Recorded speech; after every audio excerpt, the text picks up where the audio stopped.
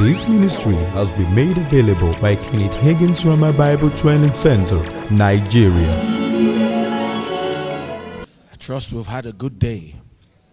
Well, this is Christ the Healer class, and it's a taster session, so we're making it open to the public. And we started on Sunday night, and we began to look at the fact that healing is always God's will for the sick. We established several reasons why that's the case. We said, number one, because healing is in God's redemptive plan. We said, number two, because sickness and disease come from the devil. We said, number three, God not only provided healing under the old covenant, he has also provided healing under the new covenant. We said, number four, Jesus is the will of God in action. And he went about doing good, healing all that were oppressed of the devil. We said, number five, from the standpoint of the father heart of God. Amen. He's a good father and a merciful one at that. Amen. Then we said number six, that healing is the children's bread. And then number seven, from the standpoint of the promises of God. From the standpoint of the promises of God. He has promised to grant whatsoever we ask in prayer, believing. And then after talking about the fact that healing is always God's will for the sick, we set out to look at methods whereby healing can be obtained. And we said that basically there are two main methods, two cardinal methods. First, by faith, and secondly, through manifestations of the Holy Ghost. And we said when it comes to receiving by faith, it could be faith in the Word of God, or it could be faith in the power of God. Amen. Both. And then we said the place also of manifestations of the Spirit, how God reserves the right of divine sovereignty to do whatever he wants to do, whenever he wants to do it, however he wants to do it, provided it does not contradict his word. And through gifts of the Spirit, God does that. Praise God. And then we also said that healing is by degree, based on two conditions: the degree of healing power that's administered and the degree of faith that gives action to that power. We said that healing is not always instantaneous. Sometimes it is gradual. God is in both processes. Either which way, we're to keep the switch of faith turned on. And then we looked at different methods, went into details about the methods. We said first, by asking, demanding for healing in the name of Jesus. Then second, we said praying to the Father for healing in the name of Jesus. And then third, we talked about the prayer of agreement. Praise God. And then fourth, anointing the sick with oil. Amen. Now we said it's not the oil that heals the sick.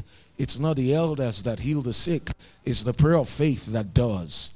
And it says the Lord shall raise him up. Then five, we said the laying on of hands. And I said when it comes to the laying on of hands, it can be practiced as a point of contact. It can also be practiced from the standpoint of the law of contact and transmission. The contact of the hands transmitting healing power into the bodies of the sick to effect a healing and a cure in them. And then number six, he talked about gifts of healings. Gifts of healings, one of the manifestations of the Holy Ghost. And then seven, we said the best method really is by knowing and acting on the word of God for ourselves. From Isaiah 53, 4 and 5, Matthew 8, 17, and 1 Peter 2, 24, we know that our diseases were laid on Jesus. Our sicknesses were laid on him. Because he bore them, we don't have to bear them. Because he took them, we don't have to take them. So healing is ours. Praise God. And then we went ahead yesterday to talk about hindrances to healing. The fact that the road of divine healing is hardly ever an expressway. Oftentimes it's filled with roadblocks that the devil puts in the way to hinder people from taking advantage of what's theirs. And then some of these roadblocks have their basis in superstition. Some have their basis in tradition. Some have their basis in just plain old unbelief and doubt.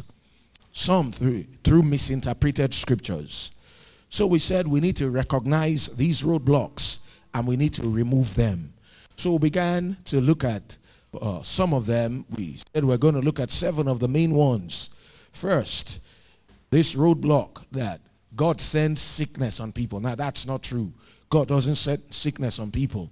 And then we saw the scriptures, about that, and we examined that. Amen. And saw that God does not cause sickness. He may permit it. Why does he permit it? Because we permit it. Amen. Sickness, like John Alexander Dowie said, is the foul offspring of its father Satan and its mother sin. And then second, my healing may not be God's will. That's another roadblock. That's not true. Healing is always God's will for the sick. All the time, every single time, he wants the sick healed. And then we said number 3, the roadblock that Hezekiah used the poultice. He used the poultice. We saw what that is. That sometimes God may require an act of obedience to release the faith of the individual. And as they act in faith, then they receive their healing. Praise God. And then we said number 4, from 2 Timothy 4:20, where the Bible says, Erastus at bold at Corinth, Trophimus have I left at Miletum sick. Well, the fact that Paul left Trophimus at Miletum sick doesn't mean you need to be sick. Why did he leave him there sick? I don't know. There could have been a number of reasons. Trophimus might not have appropriated his healing. Trophimus might have appropriated it, but he was recovering. Praise God.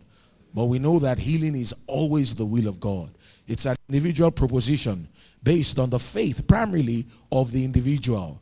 Yes, we can carry a bona fide baby Christian on our faith, but in the final analysis, the extent of our blessing is going to be the extent of our faith. Praise God. And then number 5, this worn out lie of the devil that Paul's thorn in the flesh was sickness. We saw from God's word it wasn't sickness. It was a literal demon spirit that went everywhere Paul went and stirred up trouble for Paul, stirred up persecution against him. And Paul couldn't get rid of the devil on the earth. Devil has a right to be here until Adam's lease runs out. But thank God, his grace is sufficient and his strength is made perfect in our weaknesses. And through God's grace, we can rise above the buffetings of Satan. We saw the things that Paul suffered in 2 Corinthians 11. Sickness wasn't mentioned there. Amen. It was the persecutions that he faced. Praise God. And then number 6, which was where I just mentioned that, which is where we'll start off today. Praise the Lord. Well, I said all that just by way of a recap. Let's bow down our heads and have a word of prayer. Father, we thank you because you're a great Father, a loving Father. Thank you for the privilege of studying your word. I ask, oh God, that you fill us with the knowledge of your will concerning healing in all wisdom and spiritual understanding, that we might walk worthy of you unto all pleasing, being fruitful in every good work and increasing in the knowledge of God. We know that healing is always your will for the sick. Thank you because as these truths are further reinforced in the hearts of your people, their faith is built up and they walk in health. Thank you because this class will be a turning point in the lives of multitudes. Thank you, oh God, because not only do we take our healing, but we are also equipped to take healing to others as well. Well, at the end of the teaching tonight, we'll be ministering to the sick. Thank you for your power will be present. Thank you, oh God, for the greater one. He will live big in me, rise big in me. He will flow through my hands. Father, we give you all the praise, all the glory, because we know that mighty healings will be wrought here tonight. We give you thanks in Jesus' name. And everybody said, Amen. Amen. Let's turn to John. John chapter 9. John chapter 9. I'm suffering for the will of God. That's another roadblock. 6th roadblock, which we began to look at yesterday. Now, John chapter 9. I read from verse 1. We're going to go from 1 to 7. And as Jesus passed by, he saw a man which was blind from his birth. And his disciples asked him, saying, Master, did sin this man or his parents that he was born blind? Now, if he was born blind, how could he have been the one that sinned? Where? In the womb? In his previous life? What a question. Verse 3, Jesus answered, neither had this man sinned. Now, the way it is here in the King James, it says, comma, nor his parents, colon, but that the works of God should be made manifest in him. I must walk, now full stop. Then another sentence, verse 4, I must walk the works of him that sent me while it is day. The night cometh when no man can work. As long as I'm in the world, I am the light of the world. When he had thus spoken, he spat on the ground and made clay of the spittle. And he anointed the eyes of the blind man with the clay. And he said unto him, Go wash in the pool of Siloam, which is by interpretation sent. He went his way therefore and washed and came seeing. Now, people have said that, well, Jesus said here that it wasn't because the man had sinned or his parents had sinned, but that the work of God should be made manifest in him. Now, before we go into that, the work of God wasn't made manifest on him until he was healed. So if you too claim you are suffering for the glory of God, God's glory is not going to be seen in the sickness. It's going to be seen in the healing. So get healed first. When you get healed, then God's work is made manifest. This man got healed. So you too get healed so that God's work can be made manifest. Amen. Now, besides, like I said yesterday, the Greek text, the New Testament originally was written in Greek. In the original Greek text, it was like no break, no jam, if you understand what I mean by that. No punctuations. It was the translators that put the commas, the colons, the full stops, the apprentices and all that. Where parentheses, I said apprentices. Parentheses, the places that they felt were appropriate. And this is one place. Now we know that the word of God is perfect, but it was translated through human vessels. And that's why we have several translations sometimes that give help to make the meanings of certain things clearer. Okay, I'll give an instance. Remember when Jesus was on the cross and he was talking to that thief? Jesus said to him, Verily, verily, I say unto you, that's the way the King James puts it. Today you will be with me in paradise. Right? Now we know from the epistles that Jesus wasn't in paradise that day. When he died, he went to the prison house of suffering, the region of the damned. But you see, that verse seems to say he was going to be in paradise that day. It's the same thing. It's the punctuation. Now, listen to this. Verily, verily, I say unto you, today you will be with me in paradise, right? That means that I'll be in paradise today and you'll be with me there. Now, what if we put the comma a little differently? Verily, verily, I say unto you today, you will be with me in paradise. So it's today that I'm talking. You will be with me in paradise. Now, that seems to agree with the Pauline revelation and with the rest of the Bible. Are you listening? So sometimes the where you put the commas, the colons and all, it can alter the meaning. Now, in this same place, now because we know the rest of the Bible, God is not a mean God. If God is the kind of God who made you sick, so you won't enjoy your childhood, you won't enjoy your life, you'll go through life miserable, so that when you are much older, he can now heal you. You now haven't deprived you of your prime, so he can show he has power. Would you serve a God like that? I won't. That's a mean dude. That looks like the devil, sounds like the devil. It's the devil that will do stuff like that, not God. God is a good God. He's a good God. Now we know, that sickness really is because of Adam's sin. His treason. He's selling out to Satan. Then Satan became the god of this world. So you don't have to sin to be sick. You just got to be in this world. And then let the devil. Now, of course, you can refuse to let him. You can stand against him with the knowledge of God's word, acting on it. You can tell him, no, you don't put that on my body. And then he's going to flee. But if you don't know any better, he's going to put stuff on your body, which was the case in this instant. Now, just read it like this. Let's look at it again. Verse 2. Jesus answered, or let's start from, verse 2. And his disciples asked him, saying, Master, who did sin, this man or his parents, that he was born blind? Question mark. $1 million question. Verse 3. Jesus answered, neither has this man sinned, nor his parents. What if we put a full stop there? And then we now start the next sentence and say, but that the works of God should be made manifest in him, I must work the works of him that sent me while it is day. The night cometh when no man can work. Does that make sense? That makes Bible sense. That agrees with the rest of the Bible. Now, 2 Timothy 2:15 says, study to show thyself approved unto God, a workman that needed not to be ashamed, rightly dividing the word of truth. If God's word is to be rightly divided, that means it can be wrongly divided. Amen. So you see, this man, God didn't make him sick. Praise God. Besides, when was the work of God done in him? Was it when he was sick? No, it was when he was healed. So you too, well, you believe it's so God's work can be made manifest in you. Awesome. Let God's word be made manifest in you now. Praise God. Is that clear? Now, God didn't make that man sick so he could heal him. No. God had nothing to do with the sickness. I can't give you what I don't have. If God makes people sick, heaven will be full of all kinds of sickness. In Ezekiel, book of Ezekiel, as well as in Revelation, we will have read, John, the revelator, John the apostle. He will have said, well, in his vision of heaven, I saw that angel. He was suffering with tuberculosis. And then I saw another one. That one had leprosy. And then I saw those winged creatures. I saw the 24 elders. There were those of them that had asthma. There were those of them that had paralysis. But no, there's no sickness in heaven. God doesn't have sickness. For God to make you sick, he's got to steal the sickness from the devil to give you. But he's not a thief. Amen. So I believe we're clear about that, right? All right.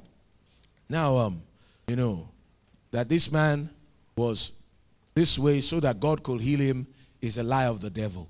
Is a lie of the devil. Scripture that's related to this. Let's go to John 11. John chapter 11. Still on this thing of people who claim they are suffering for the glory of God. John 11. From verse 1. Now a certain man was sick, named Lazarus of Bethany, the town of Mary and her sister Martha. It was that Mary which anointed the Lord with ointment and wiped his feet with her hair, whose brother Lazarus was sick. Therefore his sisters sent unto him, saying, Lord, behold, he whom thou lovest is sick. When Jesus heard that, he said, listen to what Jesus said, this sickness is not unto death, but for the glory of God, that the Son of God might be glorified thereby. Right? Now, when was the Son of God glorified? Was it when the man was sick or when he died? No, it was when he was healed, when he was raised up. So if you believe you're also suffering for God's glory, then get healed so that God's glory will be seen. God's glory is not seen in the sickness. God's glory is seen in the healing. Now, verse 5. Now Jesus loved Martha and her sister and Lazarus. When he had heard, therefore, that he was sick, he abode 2 days still in the same place where he was. Then after that he said to his disciples, let us go into Judea again. Now, Jesus waited 2 days after he heard this. By the time he got to the place, the man had been dead 4 days, right? Which means that if Jesus hadn't waited the 2 days and had left immediately, Lazarus would have been dead 2 days. Well, either way, he was going to be dead. He would have been dead. Well, if he will be dead 2 days, we might just as well wait 2 extra days and not rush there, so that it will be confirmed that he had died. Not that he was in a coma. Not that he took Valium 10. Not that he slept and he's been sleeping. He's dead. Amen. If you could raise fresh cadaver, you could raise stale cadaver too, isn't it? All right. So Jesus knew there's no use rushing. If we go now, he'll be dead anyway. Praise God. And besides, Jesus had released his faith. He will be healed. God's glory will be seen. Notice again, verse 4.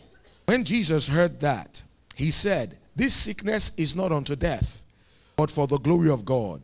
But for the glory of God. Note that. We'll come back to it in a bit. That the Son of God might be glorified thereby. Now, verse 8. His disciples say unto him, Master, the Jews of late sought to stone thee, and goest thou thither again? Jesus answered, are there not 12 hours in the day? If any man walk in the day, he stumbleth not, because he seeth the light of the world, of this world. But if a man walk in the night, he stumbleth, because there is no light in him. These things said he, and after that he saith unto them, our friend Lazarus sleepeth, but I go that I may awake him out of sleep. Amen. You see, Jesus' faith was speaking. Amen. Verse 12. Then said his disciples, Lord, if he sleep, he shall do well. They thought he was taking a nap. Verse 13. Howbeit Jesus spake of his death, but they thought that he had spoken of taking of rest in sleep. Then said Jesus unto them plainly, Lazarus is dead. Now, the literal Greek renders that a little differently. The literal Greek actually says Lazarus died. You may say, well, that's a technicality. You know, if you say something is dead, that means c'est fini, case closed. It is dead. That's the end. But if we say he died, well, he just died. You know, it just happened that he died. Case is not yet closed. Amen. Jairus' daughter died, and then she was raised up. The widow at Nain, her son, her only son, died, and then he was raised up. So, well, Lazarus died. So Jesus said to them plainly, he died, you know. And verse 15, and I'm glad for your sakes that I was not there, to the intent ye may believe. Nevertheless, let us go unto him. Then said Thomas, was being fatalistic, which is called Didymus. Didymus means a twin, unto his fellow disciples. Let us go that we may die with him. Imagine. Verse 17, then when Jesus came, he found that he had lain in the grave 4 days already. Now let's go to verse 38. Jesus therefore again, groaning in himself, cometh to the grave. It was a cave, and a stone lay upon it. Jesus said, take ye away the stone, Martha. Take ye away the stone. Martha, the sister of him that was dead, saith unto him, Lord, by this time he stinketh, for he hath been dead 4 days. Jesus saith unto her, said I not unto thee, that if thou wouldest believe, thou shouldest see the glory of God? Now, question, by this time, had they seen the glory of God? No. So the glory of God wasn't seen in his dying. The glory of God wasn't seen in his being sick. The glory of God was seen in his healing. So if you are suffering for the glory of God, get healed. Amen. Verse 41, then they took away the stone from the place where the dead was laid. And Jesus lifted up his eyes and said, Father, I thank thee that thou hast heard me. Well, when did the Father hear him? You know, he began to say, the sickness is not unto death. I will go and I'll wake him up. You know, the Father heard him when he said that. He had set the law of faith in motion. Praise God. You see, every kind of faith, from saving faith, to general faith, to the gift of special faith, they work by the same principle. Believing in the heart and saying with the mouth. Now, verse 42. And I knew that thou hast heard me, that thou hearest me always, but because of the people which stand by, I said it, that they may believe that thou hast sent me. And when he had thus spoken, he cried with a loud voice, Lazarus, come forth. And he that was dead came forth, bound hand and foot with grave clothes, and his face was bound with a napkin. Jesus saith unto them, loose him and let him go. Now, when was God's glory seen? In his healing. Amen. God is not glorified in sickness. 1 Corinthians 6, 19 and 20. The Bible says, what? Know ye not that your body is the temple of the Holy Ghost, which is in you, which ye have of God, and ye are not your own, for ye are bought with a price. Therefore glorify God in your body and in your spirit, which are God's. A body wasted away with sickness doesn't bring glory to God. God is glorified in our healing. You see, Jesus healed on the Sabbath. Why did he do that? In the Old Testament, there was a man who was gathering sticks on the Sabbath. And according to the law, he was stoned to death because they weren't meant to walk on the Sabbath. But Jesus told the man on the Sabbath to take his bed and walk. Why did he do that? Because God wanted us to see the fact that the body of man means so much to him. Amen. That healing is holy. Healing is noble. Healing is God's will. It's special to the heart of God. It wasn't a side issue with Jesus. It wasn't a side issue with the early church. It was part of the main deal. Amen. God wants us well. Praise the Lord. So that's the sixth roadblock. Amen. You know, I used to, in secondary school, I was a part of the literary and debating society. So we used to do some debates, you know. And then when you're done with your position, you say, well, I believe I've succeeded in convincing you, you know. You know, sometimes when I'm preaching, it's like I'm still debating.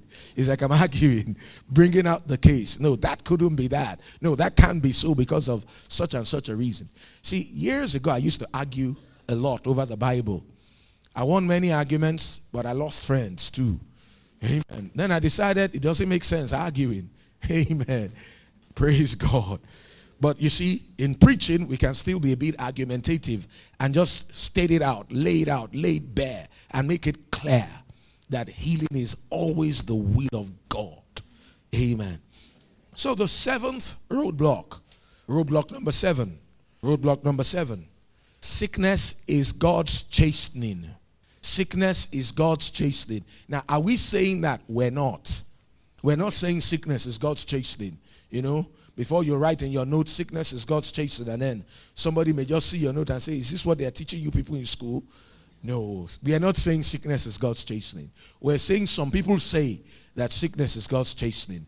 And why do they say that? Is it really God's chastening? Let's turn to Hebrews chapter 12. Hebrews chapter 12. And we'll read from verse 5. Hebrews 12 from 5 to 11. It says, and ye have forgotten the exhortation which speaketh unto you as unto children. My son, despise not thou the chastening of the Lord, nor faint when thou art rebuked of him. For whom the Lord loveth, he chasteneth. Now let me ask you, does this say, whom the Lord loveth, he maketh sick? No. It says, whom the Lord loveth, he chasteneth, and scourgeth every son whom he receiveth. If ye therefore endure chastening, God dealeth with you as with sons. For what son is he whom the Father chasteneth not? Now, so he's talking about how fathers in the natural chasten their children. Any fathers in the house? You're a father. Could I see your hand? All right, I'll be back to you in a bit. For whom the Lord loveth, he chasteneth, scourgeth every son whom he receiveth. If ye endure chastening, God dealeth with you as with sons.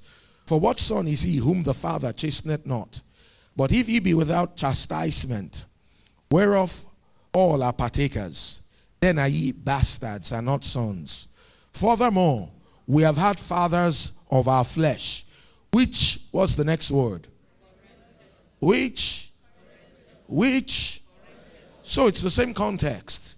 The chastening is talking about is correction, which corrected us, and we gave them reverence. Now, how did our fathers correct us?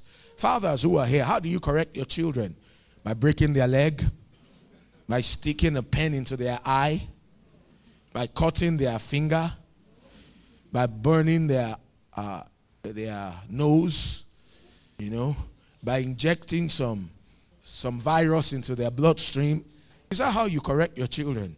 Now, then why do people accuse God of that?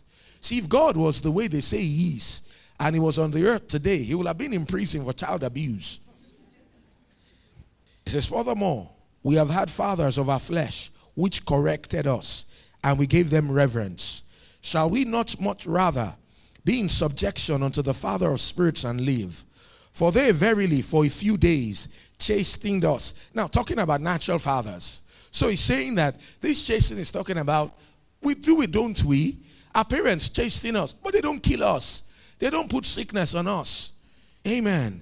Chasten us after their own pleasure. But he, talking about our Father God, for our profit, that we might be partakers of his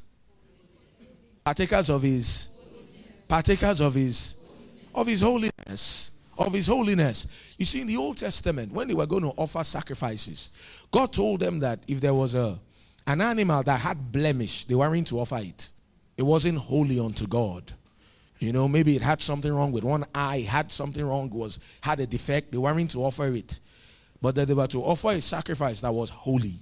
Now remember Romans 12:1. Bible says, I beseech you therefore, brethren, by the mercies of God, that ye present your bodies a living sacrifice, holy, acceptable unto God, which is your reasonable service. NIV says, which is your spiritual worship. Amen.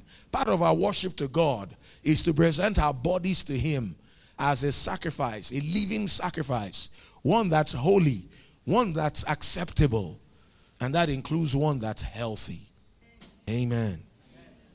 Verse 11. Now no chastening for the present seemeth to be joyous, but grievous. Nevertheless, afterward it yieldeth the peaceable fruit of righteousness unto them that are exercised thereby. Now I want to ask you, how many people is it that after you were sick, it yielded the peaceable fruit of righteousness. Anybody? Sickness doesn't bring the best out of anyone. It brings the worst out of anyone. Sickness makes you cantankerous. Sickness makes you selfish. Sickness makes you nasty. It does. It does. It doesn't yield any peaceable fruit of righteousness. So he couldn't have been talking about sickness here. Amen. You see, God has never made anybody sick yet. The Lord's chastening is not sickness. Now, how does God chasten us? How do you correct your own children? 2 Timothy 3:16 and 17. The Bible says all scripture is given by the inspiration of God and is profitable for doctrine, for reproof, for correction, for instruction in righteousness, that the man of God may be perfect, thoroughly furnished unto every good work. So the way God corrects us is with his word. Well, God put the sickness on me to teach me a lesson. The last I checked is the Holy Ghost who's the teacher. And sickness is from the devil. God hasn't come to, solicit the services of his enemy and his children's enemy to teach them stuff. Amen. God teaches us with his word. Now, along these lines, people have talked about Job. And after all, wasn't it God that made Job sick so that he might try him? Wasn't not God that removed the hedge? The devil came to meet God and said, look, it's because you have blessed him. That's why he hasn't cursed you. Remove it and then you'll see. And then people have said that. First and foremost, Bible scholars agree that the entire book of Job occurred just for a 9 to 14 months period. Maximum 18 months. Less than 2 years. The entire book of Job. Now, at the end of it all, the Bible says God turned again the captivity of Job. So when Job was sick, he was in captivity. Now, who brought him into captivity? We know it was the devil. Now, who turned his captivity? God did. And God gave him twice of everything he had before. Twice of everything. You say, what about the children he had before? He had twice of everything. He had 7 sons, 3 daughters. They died. Well, after everything was restored, he had another 7 sons and 3 daughters. You know why? Those first 7 sons and 3 daughters were in heaven. Yeah. They didn't cease existing. They had just gone to glory. So, Job now has 14 sons and 6 daughters throughout eternity. So he had double of everything. Amen. The sheep, the livestock. Now, it wasn't God that put him in that state. Now, people have gone to the book of Job and they've quoted scriptures like, though he slay me, I will serve him. Is that in the Bible? Yes, it is. Who said that? Job said it. You see, everything in the Bible is a statement of truth. Well, is everything in the Bible a statement of truth? Should be the question. Well, not necessarily, depending on who said it and what they were talking about. Everything in the Bible is truly stated, but not necessarily every statement in the Bible is a statement of truth. And let me qualify that. You see, the word of God is truth. What I mean is this. In the Bible, there are some statements that the devil made. For instance, it's in the Bible, if you are the Son of God, jump down. For he has said he will give his angels charge over you to keep you in all your ways. Now, that's truly stated. But is that a statement of truth? Is God saying that if you're a son of God, go to Empire State Building, New York, or go to Cocoa House, or go to, 1004 in Lagos and jump down? Is God telling us to do that?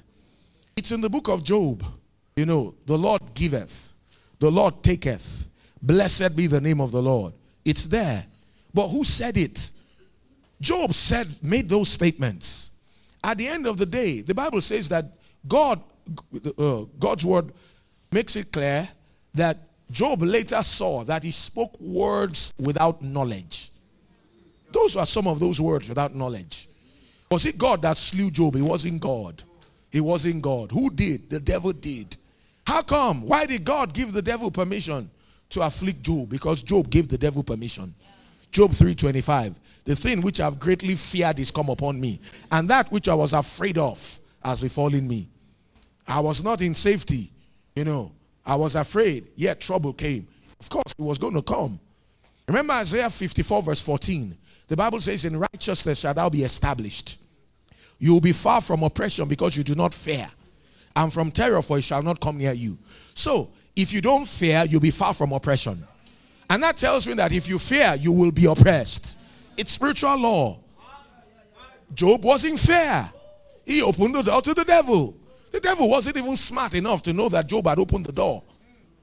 Who opened the door? Not God. Job did. Through his fear.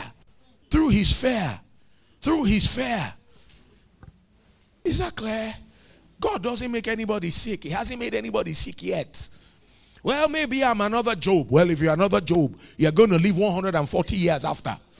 You're going to enjoy, you're going to be the richest man around, because that's what Job was. He had twice of everything he had before. He was loaded. His daughters were the most beautiful. Yeah, it's in the book. And God turned the captivity of Job. So when Job was in captivity, it wasn't God that did it. God turned his captivity. So all those boils, it wasn't God that did it. The devil did it. Why was the devil able to do it? Because Job was afraid. You see, we have to interpret the Old Testament in the light of the New Testament. The Old Testament is in the New Testament revealed. The New Testament is in the Old Testament concealed. The Bible is progressive revelation. We have to interpret Scripture in the light of Scripture. Don't take any Scripture out of its context. You can and make it say what it wants it to say, and it won't be correct. For instance, the Bible says Judas hanged himself. It's in the Bible. And then there's another scripture that says you go and do likewise in another context. Then there's another scripture in another context that says whatever you do, do it quickly. If you put all those scriptures together, I've got the rope on your neck already. Is God saying that? Of course not. So that's why we need to rightly divide the word of truth. Amen. So God wants us well. God wants us well. Sickness is not God's chastening. God is not trying to teach you a lesson. God is not trying to deepen your piety, your spirituality. No, he's not. Sickness doesn't deepen anybody's spirituality. Sickness is of the devil. And God doesn't want to do with the devil's goods. Praise God. So, that's that about the roadblocks. Praise God. So, we've established that healing is always God's will. We've looked at methods whereby it can be obtained and appropriated. Some obstacles to our receiving our healing, we've done our best to tear them down and take them out of the way. Amen. Now, we're going to start now to look at how to keep our healing and walk in health. How to keep our healing and walk in health. We'll take that the rest of this hour, just a few more minutes, and then the next hour. Now, if you have questions, please write them down and write them legibly. We'll endeavor to take the questions to answer them from the Word of God. Praise God. Just write them legibly. Not this hour, not the next hour, maybe the third hour today. We'll look at those questions. And then, like I said on Sunday, we will be ministering to the sick. Amen. And the power of God will be present.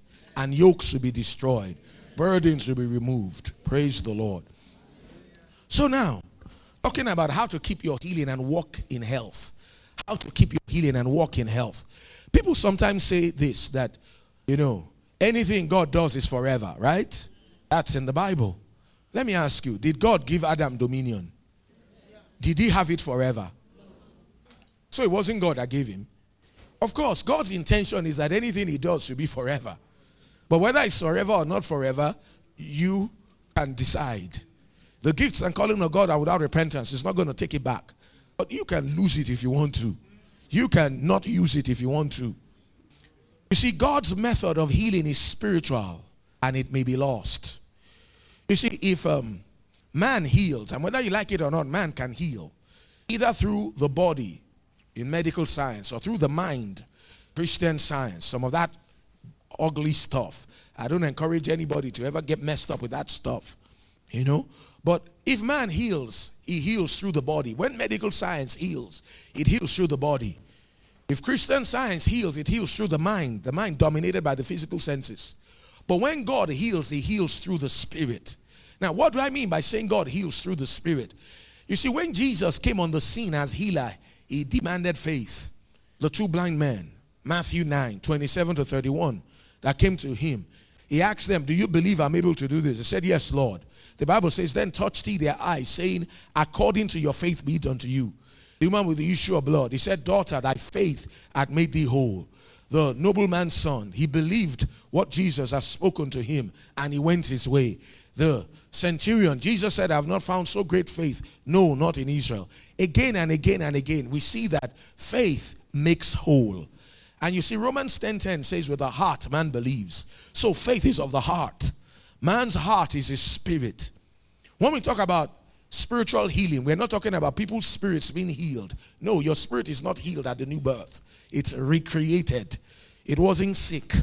It was dead. Now, if I had a ball on my nose and the ball was healed, I'll still have the same nose I had before, just that the ball will be gone. 2 Corinthians 5:17 says, therefore, if any man be in Christ, he is a new creature. All things are passed away. Behold, all things are become new. So you're not the same old person you used to be. So our spirits are not healed. They are recreated. Now, when we talk about healing in this sense, we're talking about a man receiving healing for his physical body or for his mind through the power of God, who's the Holy Ghost. And the avenue through which we take a hold of God's power is our spirit. So that's what we mean when we say that God's method of healing is spiritual and it may be lost. It can be lost. It can be lost. It can be lost. There's been criticisms of the mass healing meetings. People come, there's a mass faith, gifts of the Spirit are in operation, people get healed, and sometimes some of those people lose their healing after. So is that possible? Certainly. Turn with me to Revelation chapter 2. Revelation chapter 2. Now, if people can lose their healing, it also means they can keep it. Revelation 2, verse 25. If you have a red letter edition, it's red hot. Jesus spoke it. Was talking to John in that vision. Revelation 2:25. But that which ye have already, hold fast till I come. That which ye have already, hold fast. What does it mean to hold fast? Hold on tight. Hold firm till I come. If I tell you to hold on tight to something, what does that suggest? Suggests that you may lose it if you don't. Amen. Revelation 3:11. Revelation 3:11. Behold, I come quickly. Hold that fast which thou hast, that no man take thy crown. Hold that fast. Hold fast to what you have. Otherwise, you can lose it. Galatians 5:1. The Bible says, stand fast, therefore, in the liberty wherewith Christ hath made us free, and be not entangled again with the yoke of bondage. Now, the context of that really was talking about them going back to the law. But you see, anything that, this is a basic principle that works in any area. Stand firm, therefore, stand fast, therefore, in the liberty wherewith Christ has made us free, and be not entangled again with the yoke of bondage. Remember in Luke 13:16, Jesus said, ought not this woman, being a daughter of Abraham, whom Satan hath bound, lo, these 18 years be loosed from this bond on the Sabbath day. So sickness is some form of bondage. You see that? Amen. Well, the bell went off like a minute ago. We'll be back in 10 minutes.